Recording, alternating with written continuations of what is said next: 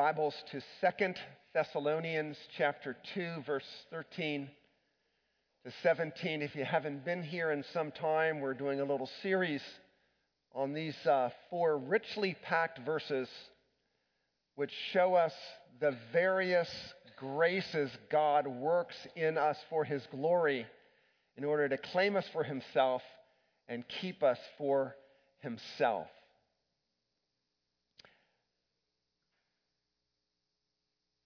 Second Thessalonians chapter 2, verse 13. But we ought always to give thanks to God for you, brothers, beloved by the Lord, because God chose you from the beginning to be saved, through sanctification by the Spirit and belief in the truth. To this He called you through our gospel, so that you may obtain the glory of our Lord Jesus Christ. So then, brothers, stand firm. Hold to the traditions that you were taught by us, either by our spoken word or by our letter. Now may our Lord Jesus Christ Himself and God our Father, who loved us and gave us eternal comfort and good hope through grace, comfort your hearts and establish them in every good work and word. I had been hiking for about 2 hours up a mountain in the Shenandoah National Park with the promise of a spectacular view from the summit. And when I came to the vista, I was pretty disappointed. It was good but not spectacular. In fact, because of trees over here and trees over here, I didn't even have a 180-degree view. And as I'm lamenting all the energy spent doing this, I heard a voice of my fellow hikers behind me, coming up the mountain behind me, saying, "Mike, what are you doing? Come on. The summit's this way." So 100 yards down the trail, we turned left and went out to a most spectacular, breathtaking view that left me speechless. Does your Christianity leave you speechless? Or, ironically, are you unable to talk about it? When you think about your faith, do you wonder, it couldn't get any better than this? Could God really promise me this much? How often do you think that way? If you don't, it may be that you have an insufficient view of the riches of the glories of the grace God has for you in His Son. You may need to travel a little farther down the trail of blessings and look again. I tend to be fairly spiritually nearsighted. I just get focused on what's going on right here. And I don't have the destiny in view.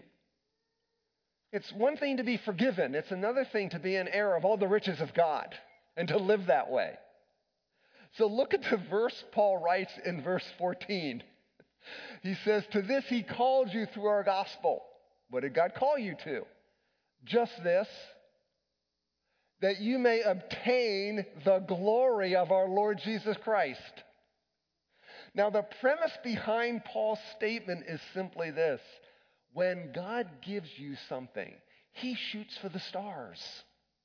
He gives it all. On his business card, you know what his motto is? Nothing less than the best. It's like that person you know that when they attempt a project, they are all in. They go all out. God doesn't hold back. He couldn't give you any more than He has. Look what He's given you. To gain the glory of our Lord Jesus Christ.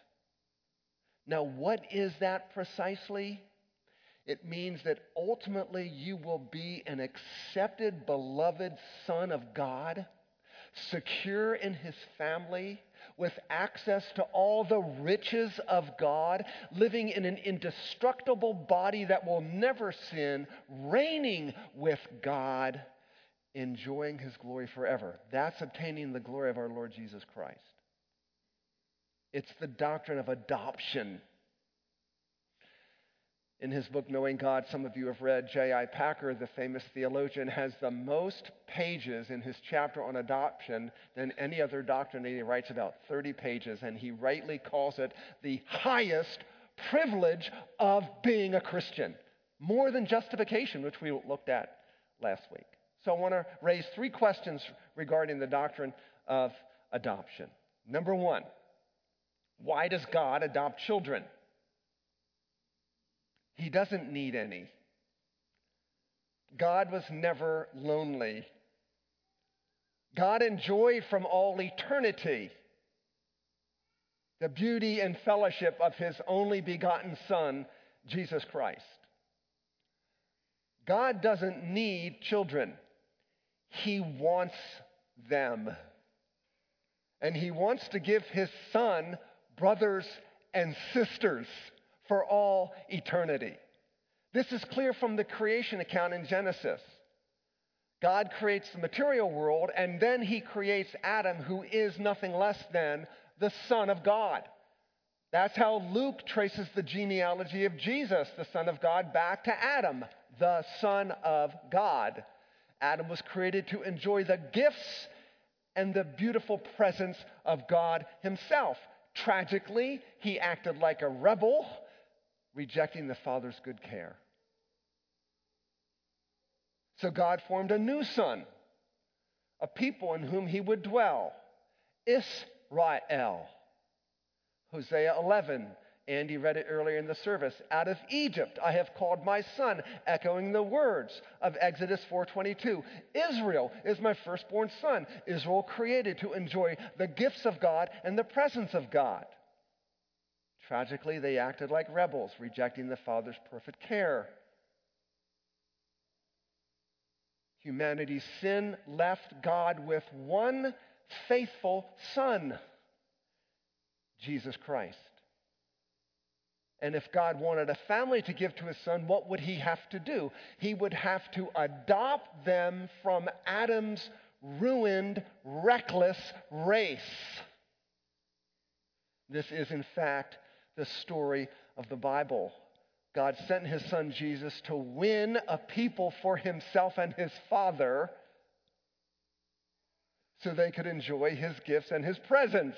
And this is probably what David has in mind in Psalm 16 when he writes, in God's presence there's fullness of joy, and his right hand pleasures forever.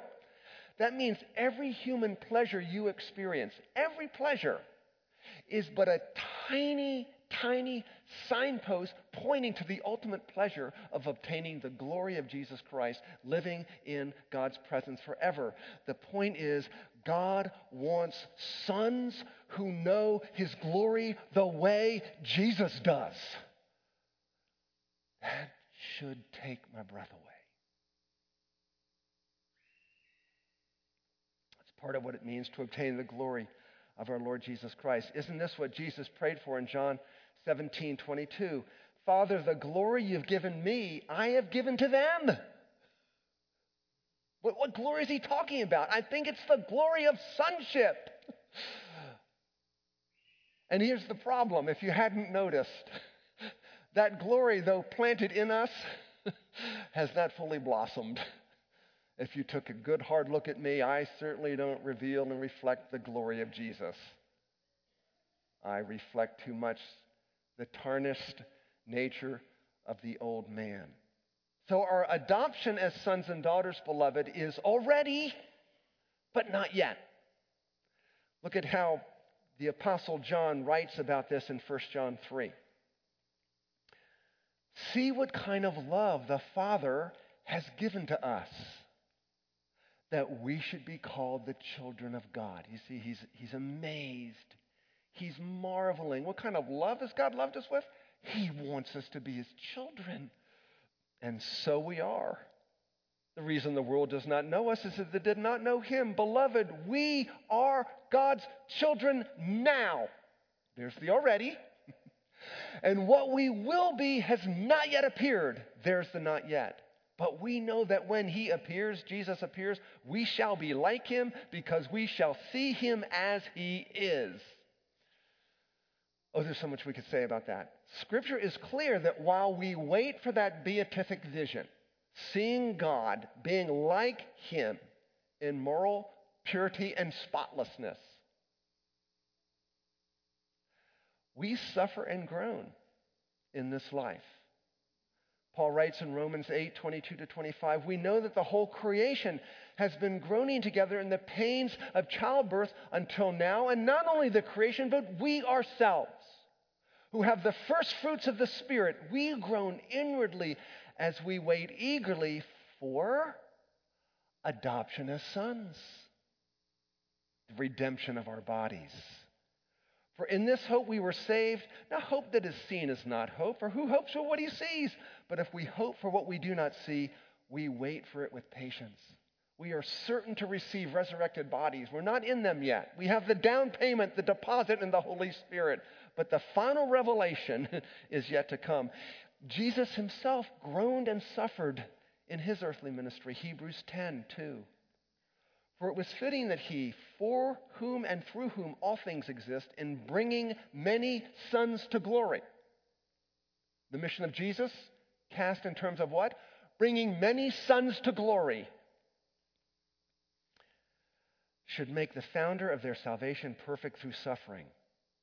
For he who sanctifies and those who are sanctified all have one source.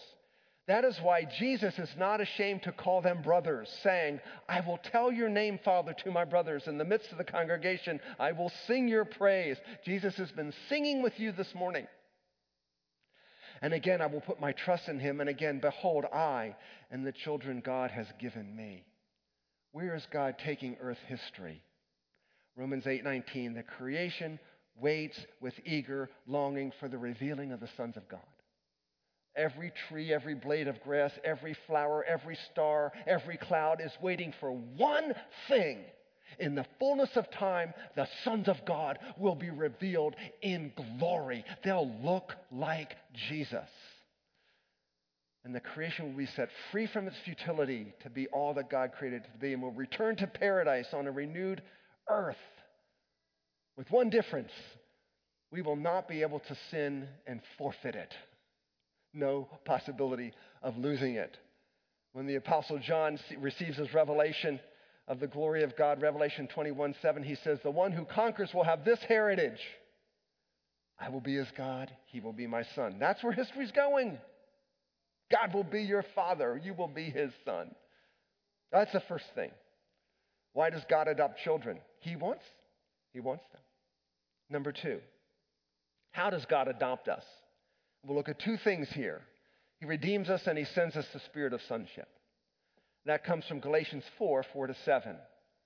When the fullness of time had come, God sent forth his son, born of a woman, born under the law, to redeem those who were under the law so that we might receive adoption as sons. And because you are sons, God sent the Spirit of his Son into our hearts, crying, Abba, Father. That's Aramaic. That Abba is Aramaic for daddy. So you are no longer a slave, but a son, and if a son, then an heir through God. Paul is saying that the mission of God on earth in Christ is to do what? Is to adopt sons and daughters. It's the goal of your salvation, to be adopted into the family of God, to share the family likeness. Paul says in Romans 8, the ultimate goal of our predestination, being chosen by God, is to be conformed to the image of his Son, that Jesus might be the firstborn among many brothers. God wants nothing less than the earth populated with men and women, boys and girls who look like Jesus. Little Christs, as it were. What did it cost the Father? What did it cost the Son? Well, it's in this word redeem. When Paul uses the word redeem, he's saying, come to the agora with me. That's part of the Greek word, the agora. It means to buy out of the agora. Redeem is you go down to the marketplace, and there was a slave trade, and there were the slaves. And you could redeem one. You could buy one. You could set them free. And Paul's saying far worse than that kind of human bondage is slavery to sin. We're all born slaves to sin, meaning we owe the law of God perfect obedience. Never for a second deviating for a micro inch. We can't deviate from the law of God if we're to know God in his presence. We're slaves to the law. We owe it obedience. The law is always saying to you, perfect obedience, perfect obedience, perfect obedience. And that is in fact what Jesus has come to earn for you, that perfect obedience. He's born of a woman. That means he's a human man just like you to represent you before God. Born under the law, he came to fulfill the demands of the law, that he might what? Redeem you from slavery to the law. All the obedience you owe God has been given by Jesus. You owe him nothing. You're free from the law. The law cannot condemn you. Christ was condemned on the cross for you. And not just condemned on the cross, did not Jesus also become fatherless?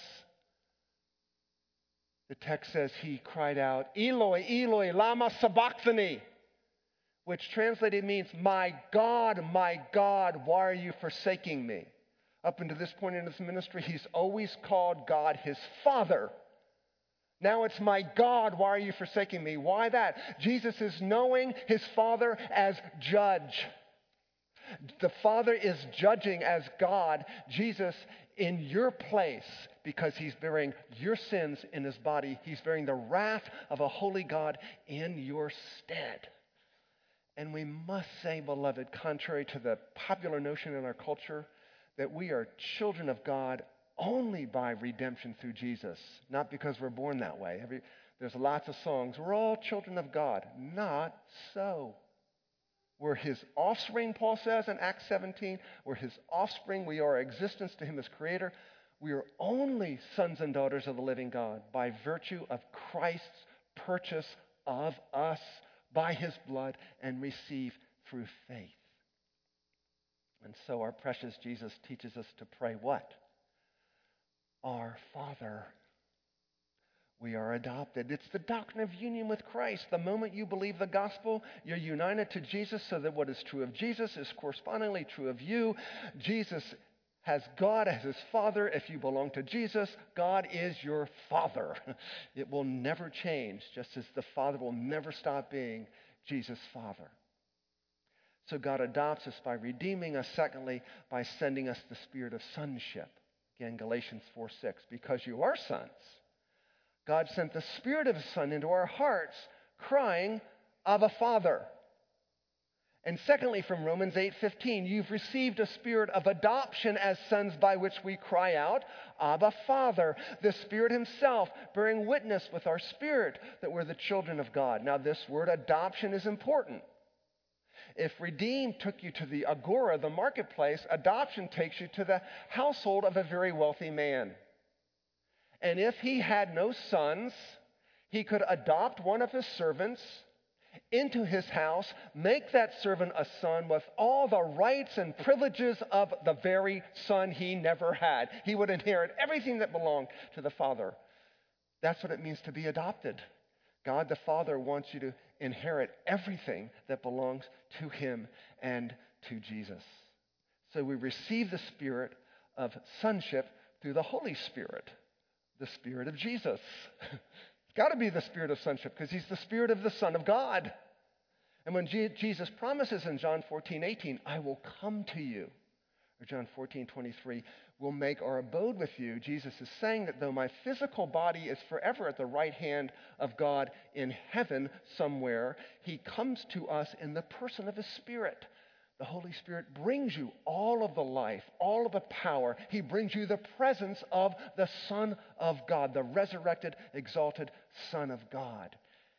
And so the Spirit wants to confirm your sonship to you, just as the Spirit did at Jesus' baptism. Remember when Jesus was baptized? He came up out of the water, and he heard a voice saying, this is my beloved Son, in whom I am well pleased. The Father says that about you, if you have the Spirit. Think on that. I needed to do this recently. I was an emotional train wreck recently due to something in my life, and as my wife is just so wonderful. Honey, go to the Word. Go to the Word. And where I was in my daily Bible reading, I read this and I felt like the Lord just said, Mike, you're my beloved son. I'm pleased with you. It just jumped off the page. If it's true of Jesus, it's true of you who believe in Jesus. So look, the same power at work in Jesus is at work in you. You don't have a JV Holy Spirit. You have the Holy Spirit of Jesus. And so the Son cried, Abba, Father, by the Spirit. So can you. The Son had power by the Spirit as he was led into the wilderness to face temptation. So do you. The Son testified about his Father to the crowds by the Spirit. So do we. The Son was assured by the Spirit of the love of the Father. So are we. The Son communed with his Father by the Spirit in prayer. So do you. The work of the Spirit is indispensable to absolutely everything you do in life. Last question. I should pause. Sometimes I get going a little too quickly. I guess you know that about me by now. Third question. What does it look like when he gives you the spirit of sonship? John 14, Jesus said, if you love me, you will obey my commandments. And I will ask the Father, and he will give you another helper to be with you forever, even the Spirit of truth, whom the world cannot receive, because it neither sees him nor knows him. You know him, for he dwells with you, and will be in you. I will not leave you as orphans. I will come to you. We've just had another dimension added to our sonship. Jesus is saying by the Spirit we'll have power. Is that Jamie? Welcome back, brother. Yay. Fresh in from Uganda. By the Spirit, we love Jesus. By the Spirit, we show that love by obeying Jesus. And by the Spirit, we are rescued from a spirit of orphanhood. So I want you to ask yourself this question. What spirit rules your heart? Spirit of sonship or orphanhood? I want you to know, when I'm at my worst, it isn't because of the spirit of sonship. I'm acting like an orphan. Fearful, anxious, lustful, lazy, angry, whatever it is, I am living by a spirit of orphanhood, looking like an orphan. Paul even hints at a kind of slavery, back to the Galatians 4 passage. Why does Paul write to Christians, and because you are sons, there's your fundamental identity, God sent the Spirit of a Son into our hearts, crying, Abba, Father, so you're no longer a slave but a son, and if a son, then an heir through God. Why does he need to write that to Christians? Because we forget.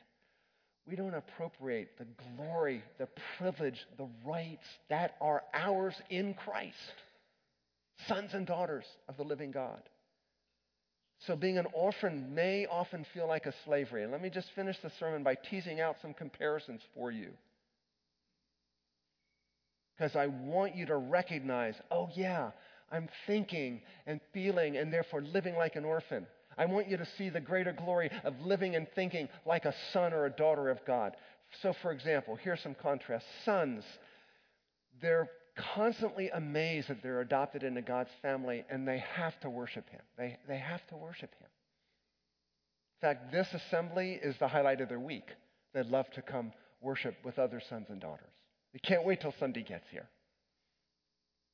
True for some of you? I know it is. You can tell by the way you worship. Orphans, you feel disconnected. You feel fatherless in this world, adrift. Sons have a deep assurance of the Father's love, so you can take risks. You can accept criticism. The Father loves me.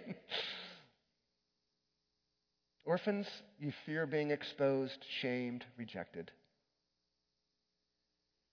Remember, God hasn't given us a spirit of fear and timidity, but of love and sound mind.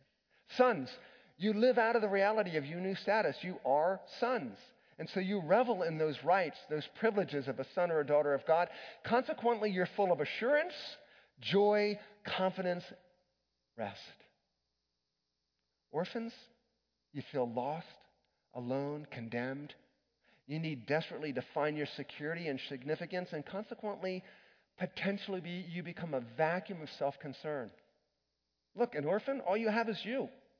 No wonder you're a vacuum of self-concern. Sons, you delight to live for the glory of God the Father.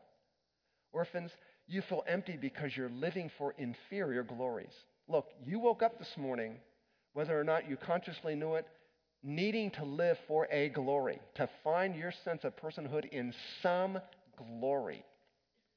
If it isn't the Father's glory, you will pursue another glory. And there's one power on earth to save you from self-destructive, self-defeating, and by definition, soul-emptying glories, and that is first live for the glory of God and then enjoy every gift He has given you. It really works. Can some of you testify to that? Sons, rest in the worth that they have in Jesus. Right? We sang last week, Jesus, thy blood and righteousness, that's my beautiful dress. That's my worth, Jesus. Orphans have something to prove. You ever been around a person and you feel like, this guy's got something to prove? That's because you can't find your validation from people in your performance, so you're making excuses, you're comparing yourself to others. You want others to know how competent, how likable, how knowledgeable, how skilled, and how successful you are. And there may be an underlying insecurity in who you are, a restlessness and uncertainty because you're not founded on something unshakable, Christ. I mean, no wonder you're anxious. Your foundation is subject to change. You can't control everything in your life. So this leaves you often defensive, not teachable, self-protective, guarded.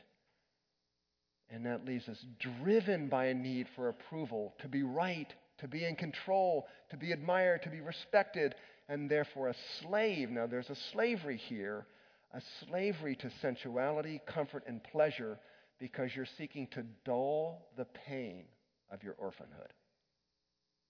You need to think about that. Sons, they live as if they're deeply cherished because they are. My Father will provide for me. I have nothing to lose and everything to give away. I'm free to have little. That's a son or a daughter. Orphans, greedy and possessive. Sons trust in the Spirit's power. They take risks. Orphans lack spiritual power. What's one of the reasons we witness so little. We care so little about the lost. We're so fearful when it comes to telling other people about Jesus. It's an orphan spirit driving that. Sons want to make known the glory of their Father as a rule. And finally, sons keep things in perspective. My Father loves me. He cares for me. He will provide for me. He will protect me. He approves of me, even though I don't deserve it. Orphans, when you don't get your way, you panic because your whole world depends on your way. No wonder you're so fearful. Look, if this is true, we've got a lot of praying we need to do. We need to go and repent. We need to ask the Spirit to show us the way we are living like orphans, contrary to our truest identity. We need to pray, Holy Spirit, witness to my Holy Spirit that I'm a son of God. That's what the Holy Spirit will do. He will tell your spirit, you're a son. And when you become convinced of that, you'll live like one. And the Holy Spirit witnesses to you, you're a son, and you'll find yourself crying out, Abba, Father, constantly. And what a marvelous, panoramic, breathtaking view you will be. Let's pray. Lord Jesus, you came to adopt and bring many sons and daughters to glory. What a spectacle. It does seem too good to be true. Maybe that's why we can't land on it emotionally. We can't land on it. So help us, help me and my brothers and sisters as we struggle. I pray for our younger ones among us, boys and girls who are living at home. I pray they'd see in mom and dad something of the love of the Father. I pray they'd know the spirit of sonship at an early age and walk in all its glories, comforts, confidence, and joy. We pray in Jesus' name.